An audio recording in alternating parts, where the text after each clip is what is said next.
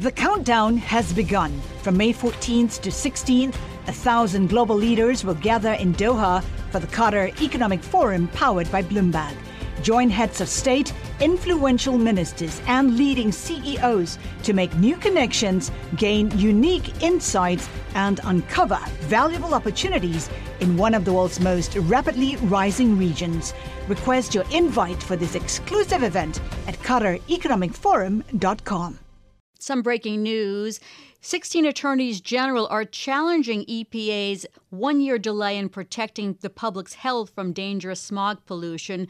They are filing the lawsuit against the EPA, saying they have stalled action on the Clean Air Act and that is illegal. We'll have more on that tomorrow. And now to our case about airlines. This is the case of the incredible shrinking airline seat. As many have no doubt noticed, aircraft seats and the spacing between them have been getting smaller and smaller, while American passengers have been growing in size. Those are all the words of Judge Patricia Millett in an opinion for the D.C. Circuit Court of Appeals in favor of Flyers' Rights, a nonprofit advocacy group. So far, the FAA has allowed airlines to determine how to size and space their seats, but the appellate court ordered the agency to consider setting minimum standards for the space airlines give passengers. The Senate rejected an amendment introduced by New York Senator Chuck Schumer last April that would have required the FAA to set such minimum standards. God forbid there's a serious problem on the plane, it's a lot harder to get out. We've always known it's a horrible inconvenience that makes traveling a nightmare. The decision comes as airlines have moved to put more seats on planes, shrinking space for passengers even more. Joining me is Alan Levin, Bloomberg News FAA reporter. What was the argument to the court, Alan, that moved the court to do this? Well, basically, FAA argued that they do take this into account when they test the safety of a new aircraft. And when they do that, they require that the manufacturer, say Boeing or Airbus, show that they can get a plane load of people off within 90 seconds. But the results of those tests are proprietary, and FAA refused to turn them over to the petitioner and to the court, even under seal. So the judges ruled that unless they actually provide real data, they have to go and reconsider this. The judge said that type of vaporous record will not do. The Administrative Procedure Act requires reasoned decision-making grounded in actual evidence. But Exactly. They didn't order the FAA to change it. And the FAA said it's studying the ruling carefully and any potential actions we may take to address the court's findings. So the FAA could potentially just ignore this? Ignore is probably too strong a word. They have to go back and produce some evidence and bolster their case. But it's interesting, this court, both in, you read the decision. It's written in a very, easy to understand and almost attention-grabbing sort of way. It comes after a series of these viral videos, most notably the doctor who was violently dragged off of an airplane. So it's gotten a lot of attention, but I have to say the chances of this having a significant effect on the size of seats on airlines is probably pretty low. Joining us is Paul Hudson, the founder of Flyers' Rights, which brought the lawsuit. Paul, if the FAA says it's studying the rule and any potential actions, but doesn't take any actions to address the court's findings, what will your group do? Well, as we understand the decision, they're required to do more than just take a look at things again. The court reprimanded them for essentially coming up with inadequate or even bogus evidence to justify their conclusion that seats had nothing to do with safety. If they cannot come up with proper studies, and they cannot accept the petition for rulemaking, I think we'll be back in court.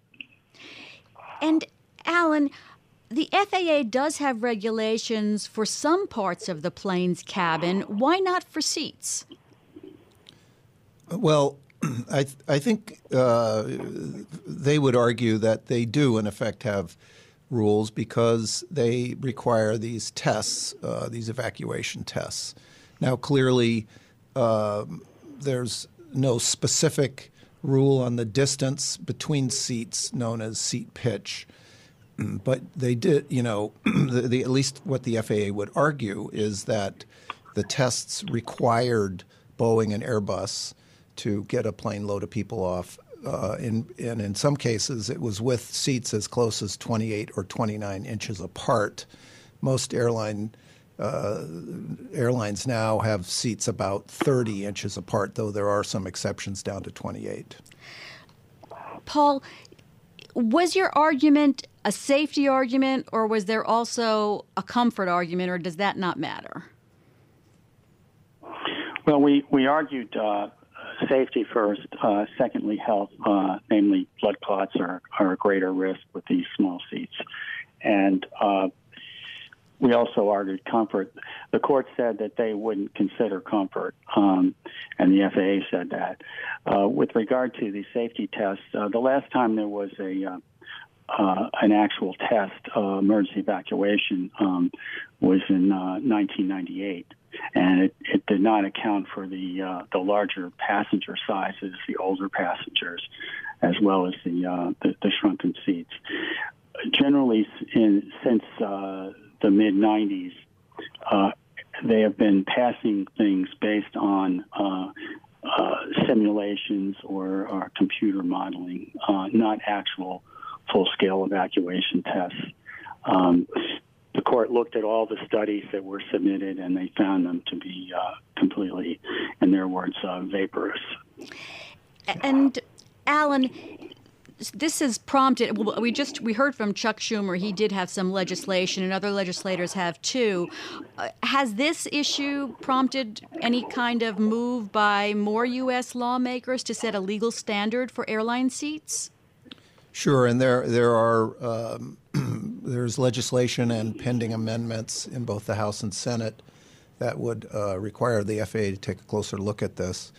On Paul's point, the whole issue of evacuation safety has been a huge one for the last 30 years or so, or more even. There was a horrible incident in 1985 in Manchester, England, in which over 50 people died simply because they could not get out of a plane as a fire raged outside. But interestingly, it's not just seats. It's the combustibility of materials. It's the ability of flames to burn through the plane. And the FAA has literally taken many steps to improve that. And fast forward to Chicago last October, there was a massive fire on a wide-body plane. Everybody got out safe. So I think it's important to keep a broader context here. The evacuation safety is undeniably much safer now than it was 30 years ago. In about 20 seconds, do you agree with that, Paul? No, I'm afraid not, because most recently we've seen cases where, for instance, last month there was an evacuation where a plane engines were on fire. It took about 5 minutes for people to get out. All right, I'm sorry we have to close this discussion. It's very important, and we'll pick it up again. That's Paul Hudson, founder of Flyers Rights, and Alan Levin, Bloomberg News FAA reporter. That's it for this edition of Bloomberg Law. We'll be back tomorrow at 1 p.m. Wall Street time. Thanks to our producer, David Sucherman, and our technical director, Charlie Vomer. I'm June Grosso. This is Bloomberg. The countdown has begun. This May, 1,000 global leaders will gather in Doha for the Qatar Economic Forum powered by Bloomberg, held in conjunction with our official partners, the Qatar Ministry of Commerce and Industry and Media City Qatar, and premier sponsor QNB. Join heads of state, influential ministers, and leading CEOs to make new connections and gain unique insights. Learn more at QatarEconomicForum.com.